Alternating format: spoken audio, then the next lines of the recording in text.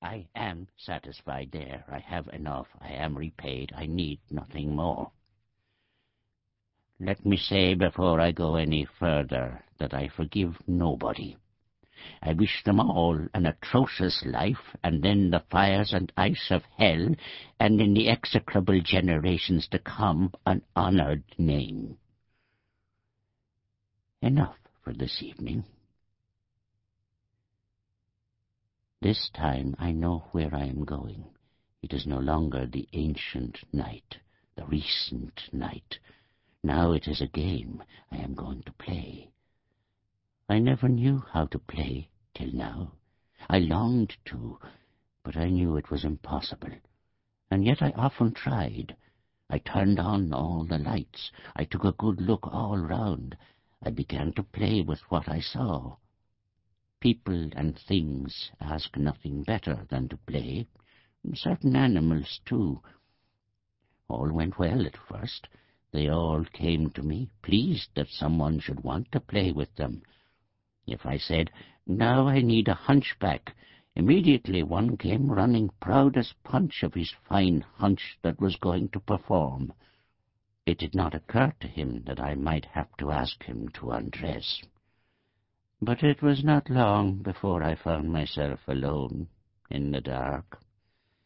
That is why I gave up trying to play and took to myself forever shapelessness and speechlessness, incurious wondering, darkness, long stumbling with outstretched arms, hiding. Such is the earnestness from which, for nearly a century now, I have never been able to depart. From now on it will be different. I shall never do anything any more from now on but play. No, I must not begin with an exaggeration.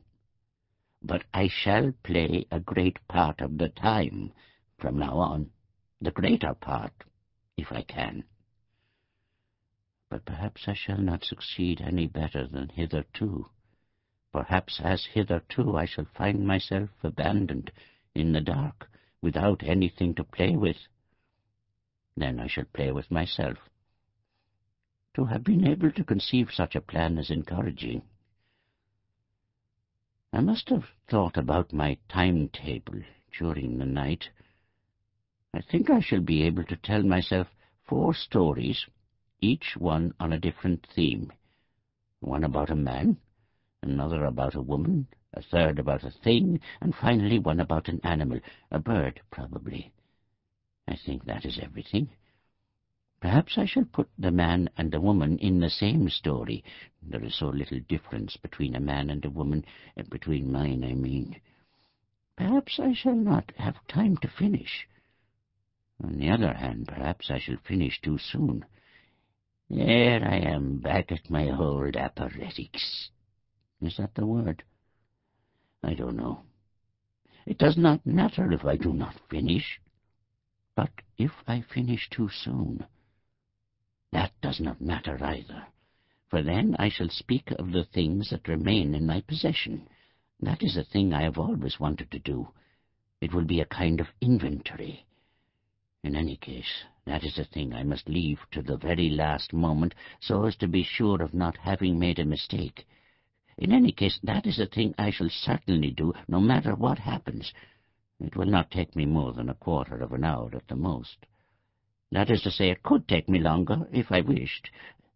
But should I be short of time at the last moment, then a brief quarter of an hour would be all I should need to draw up my inventory. My desire is henceforward to be clear without being finical.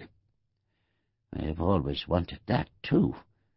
It is obvious I may suddenly expire at any moment. Would it not then be better for me to speak of my possessions without further delay? Would not that be wiser? And then, if necessary, at the last moment, correct any inaccuracies. That is what reason counsels. But reason has not much hold on me just now. All things run together to encourage me, but can I really resign myself to the possibility of my dying without leaving an inventory behind? There I am, back at my old quibbles. Presumably I can, since I intend to take the risk. All my life long I have put off this reckoning, saying too soon, too soon. Well, it is still too soon. All my life long I have dreamt of the moment when, edified at last, in so far as one can be before all is lost, I might draw the line and make the tot. This moment seems now at hand. I shall not lose my head on that account. So, first of all my stories, and then, last of all, if all goes well, my inventory. And I shall begin, that they may plague me no more, with the man and woman. That will be the first story. There is not matter there for two. There will therefore be only 3 stories after all. That one, then the one about the animal, then the one about the thing. A stone, probably. That is all very clear. Then I shall deal with my possessions. If, after all that, I am still alive, I shall take the necessary steps to ensure my not having made a mistake. So much for that. I used not to know where I was going, but I knew I would arrive. I knew there would be an end to the long, blind road. What half-truths, my God. No matter. It is playtime now. I find it hard to get used to that idea. The old fog calls. Now the case is reversed, the way well charted, and little hope of coming to its end.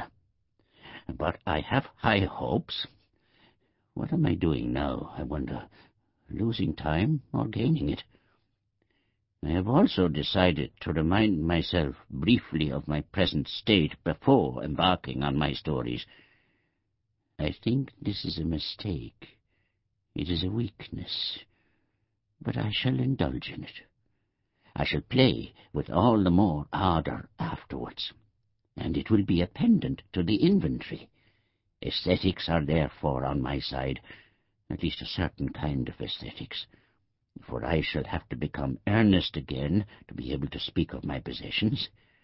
There, it is then divided into 5, the time that remains. Into 5 what?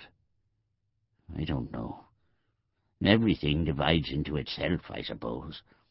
If I start trying to think again, I shall make a mess of my decease. I must say there is something very attractive about such a prospect. But I am on my guard. For the past few days, I have been finding something attractive about everything. To return to the 5. Present state, 3 stories, inventory, there. An occasional interlude is to be feared. A full program. I shall not deviate from it any further than I must. So much for that. I feel I am making a great mistake. No matter. Present state. This room seems to be mine. I can find no other explanation to my being left in it all this time, unless it be at the behest of one of the powers that be. That is hardly likely. Why should the powers have changed in their attitude towards me? It is better to adopt the simplest explanation, even if it is not simple, even if it does not explain very much. A bright light is not necessary. A taper is all one needs to live in strangeness, if it faithfully burns.